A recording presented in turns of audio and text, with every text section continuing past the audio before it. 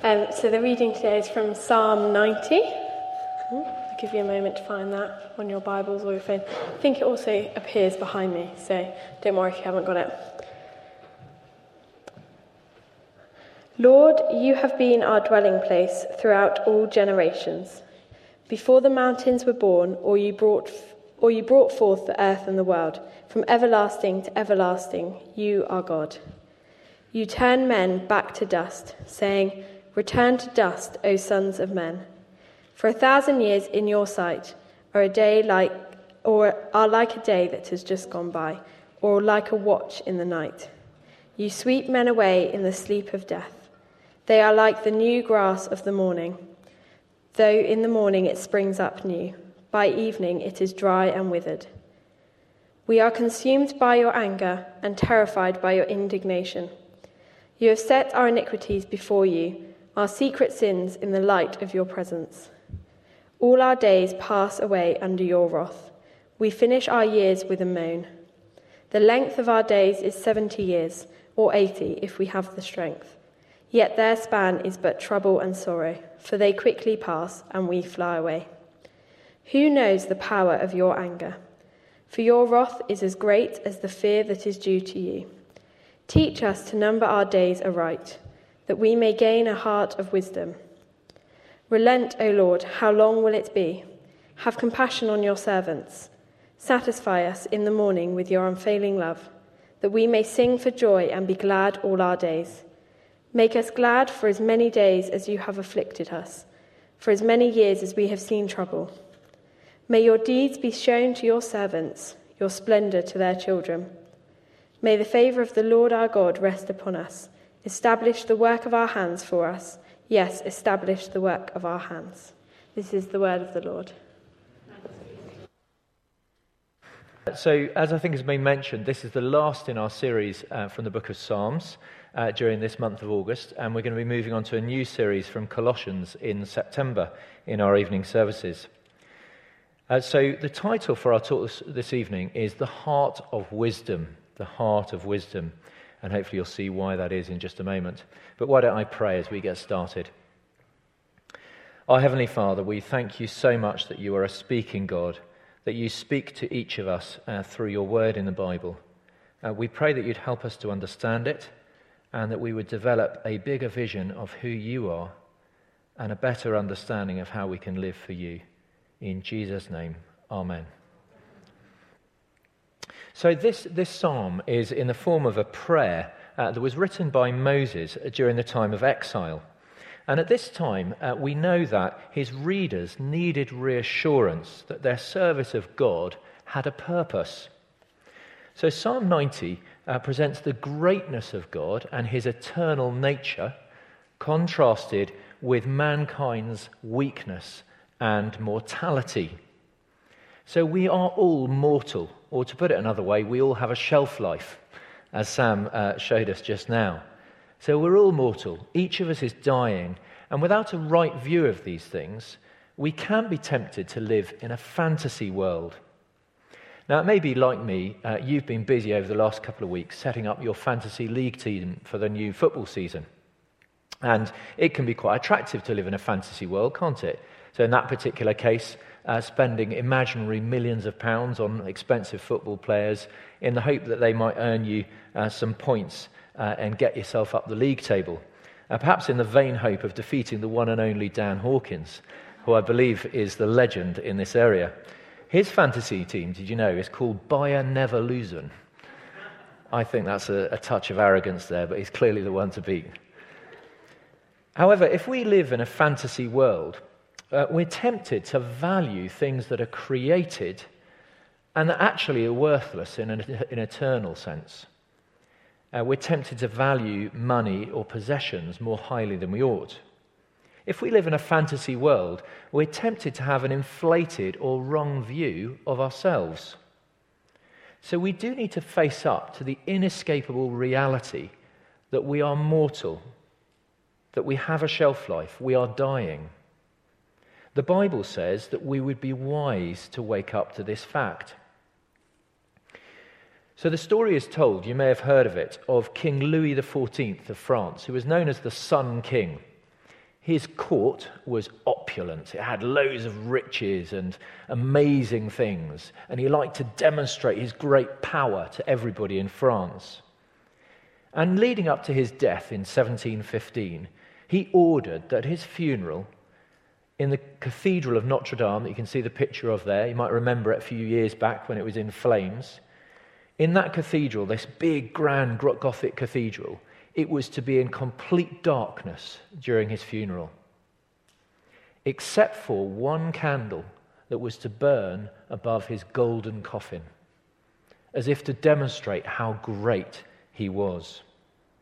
And at the start of the service, very boldly, the preacher, called Massillon, walked over to the coffin, snuffed out the candle, and began his address by saying, "Only God is great." Death forces us to face up to a reality. In verse 12 of our psalm, we read, "Teach us to number our days aright, that we may gain a heart of wisdom." So we're going to look at three aspects of God's nature revealed in this psalm, each of which will show us something about ourselves as well, to help us gain that heart of wisdom and give us a sense of purpose in our service of God. So first of all, God's eternity in verses 2 to 6, God's judgment in verses 7 to 12, and finally God's mercy in verse 1 and then verses 13 to 17. So first of all, we'll look at God's eternity. Have a look with me at verse 2. "Before the mountains were born, or you brought forth the earth and the world, from everlasting to everlasting, you are God." You might know that song, "From everlasting to everlasting." I'm not going to sing it to you. But it sticks in your mind because it says something about God. And to paint a picture of this, Moses uses the phrase, "before the mountains were born."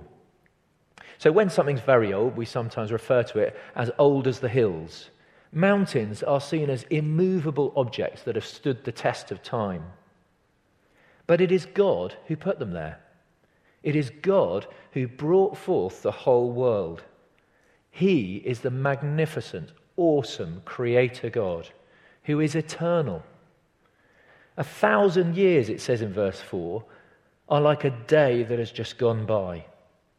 God is eternal and sees things from a very different perspective to us.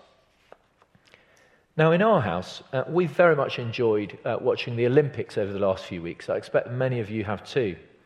And we've admired the incredible exploits of Team GB's athletes.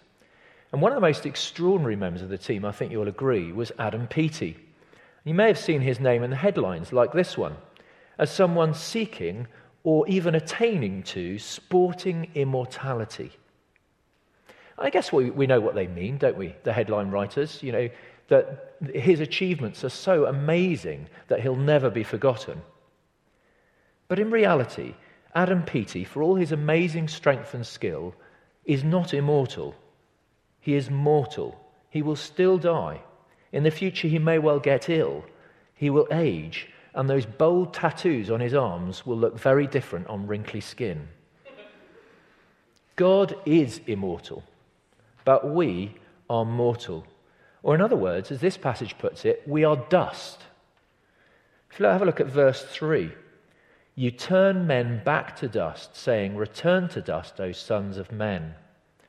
So verse 3 is a reference back to Genesis. And we read in Genesis chapter 3, "By the sweat of your brow you will eat your food until you return to the ground. Since from it you were taken, for dust you are, and to dust you will return." We are dust. Compared to God's eternal nature, our lives are so brief. And verses 5 and 6 illustrate just how temporary our lives are. "You sweep men away in the sleep of death. They are like the new grass of the morning. Though in the morning it springs up new, by evening it is dry and withered." And that illustration is perhaps particularly relevant in a Middle Eastern climate where the grass springs up and then the sun beats down and it withers away.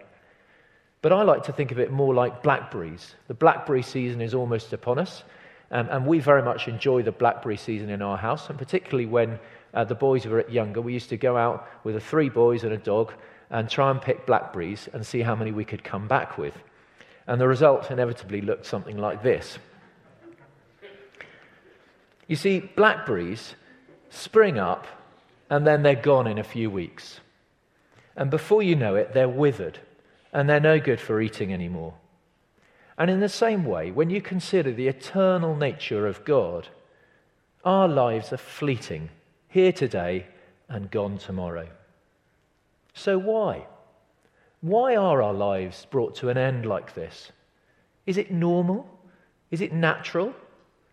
Well, in one sense it is, isn't it? It's normal. Everyone dies. However, it's not actually part of God's good design. It is instead as a result of our sin. And so that brings me to our second point, God's judgment in verses 7 to 12. If you look at verse 7, it says, "We're consumed by your anger and terrified by your indignation." We are brought to an end by God's anger, God's righteous, settled anger at our sin. And there is no sin that escapes his judgment. His light, verse 8, shines on all our sin. However, as Derek Kidner, this chap who's written a commentary on Psalms, has put it, the setting of these verses is the fall where man rebelled against God, which reveals death as our sentence, not as our intended lot. Now that's a bit of a lot to get your head round in one sentence. But essentially it's saying that death is as a result of our sin. It's not the way that God had designed things to be. Now it strikes me that pretty much everyone accepts and recognizes the inevitability of death itself. And most recognize that there will be struggles and trials along the way. But I wonder, to what extent do we see one thing as the consequence of the other? To what extent do we recognize that our dying and our death is a consequence of our sin? Verse 11 says, "Who knows the power of your anger? For your wrath is as great as the fear that is due to you." The reality is that all of life, to some extent, is overshadowed by our impending death, because we're sinners, living in a world of sin. So all of this, up to this point, paints quite a bleak and hopeless picture, doesn't it? And maybe if you were listening to Hannah read the passage and you got about halfway through, you might have been feeling a bit like that. But the good news is that the verses we've not yet looked at put a very different twist on things.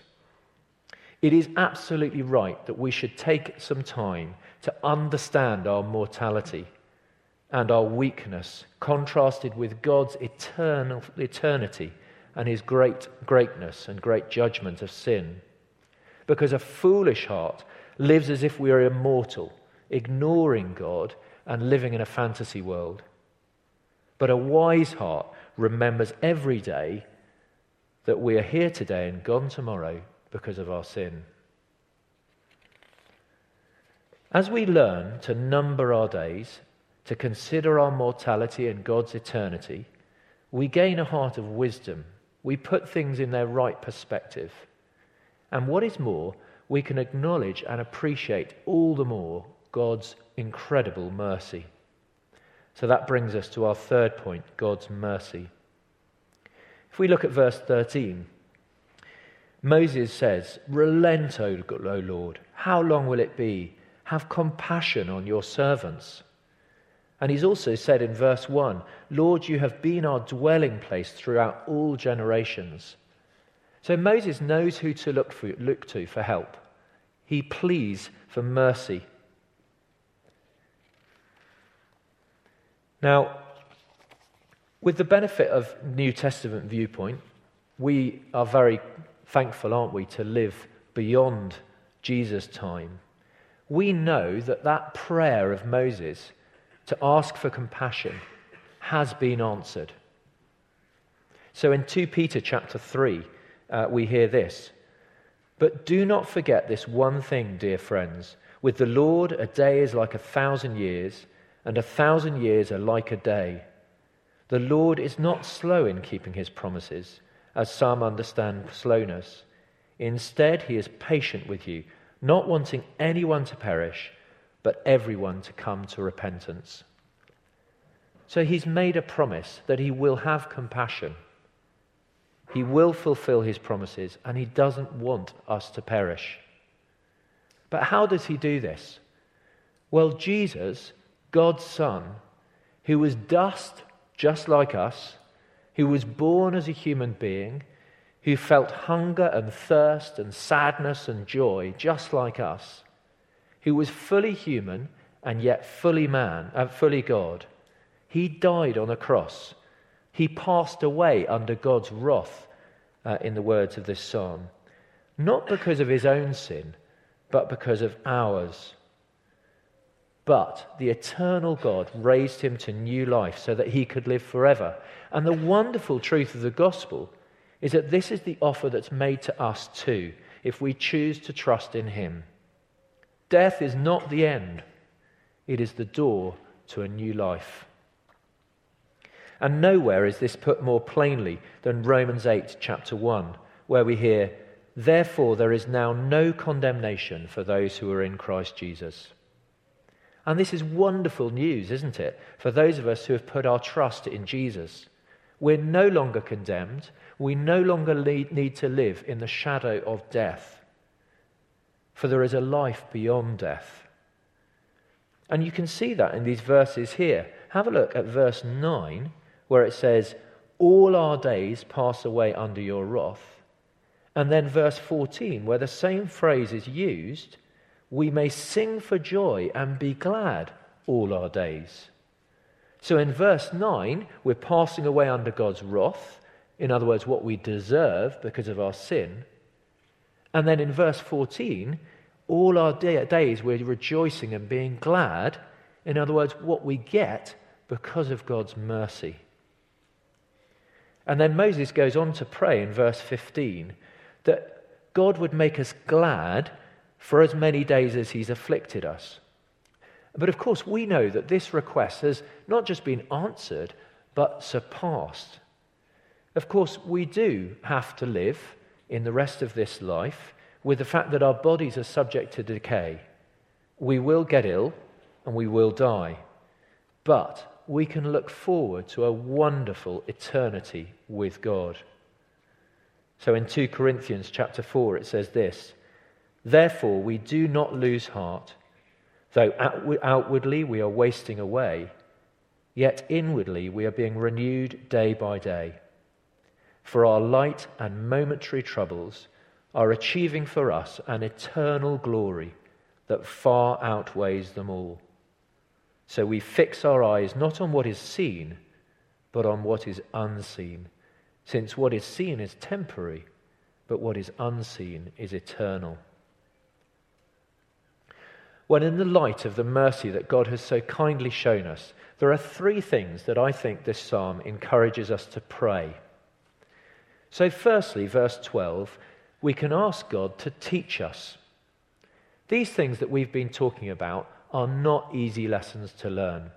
It takes humility to number our days and to seek God's wisdom rather than asserting our own strength. So we can ask God to continue to teach us. Secondly, we can ask God to satisfy us in verse 14.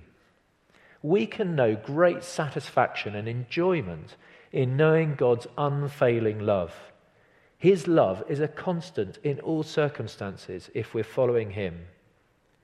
One of our boys regularly prays at our family prayer time in the evening, "Thank you, Lord, that you love us in everything we do."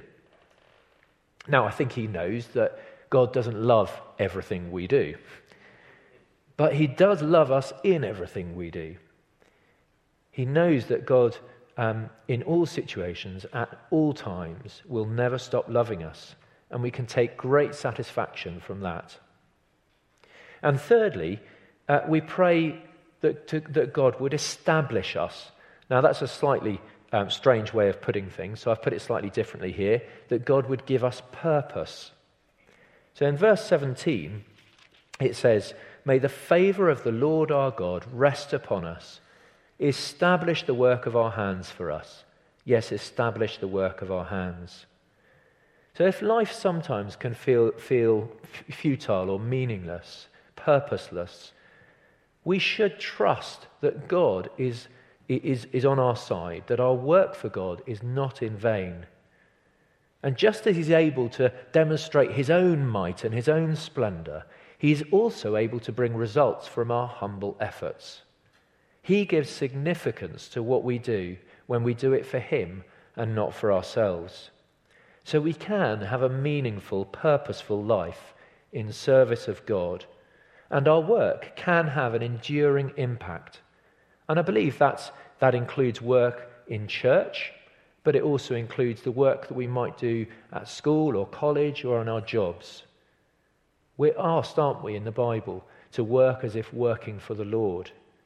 And he can establish those efforts. He can make them have an enduring impact if we're working with the right motives for God's glory. So to summarize, this world cannot satisfy. It never will. But if we come to God for mercy, there is hope, joy, meaning, and satisfaction that we can know in this life and much, much more in eternity. Let me pray.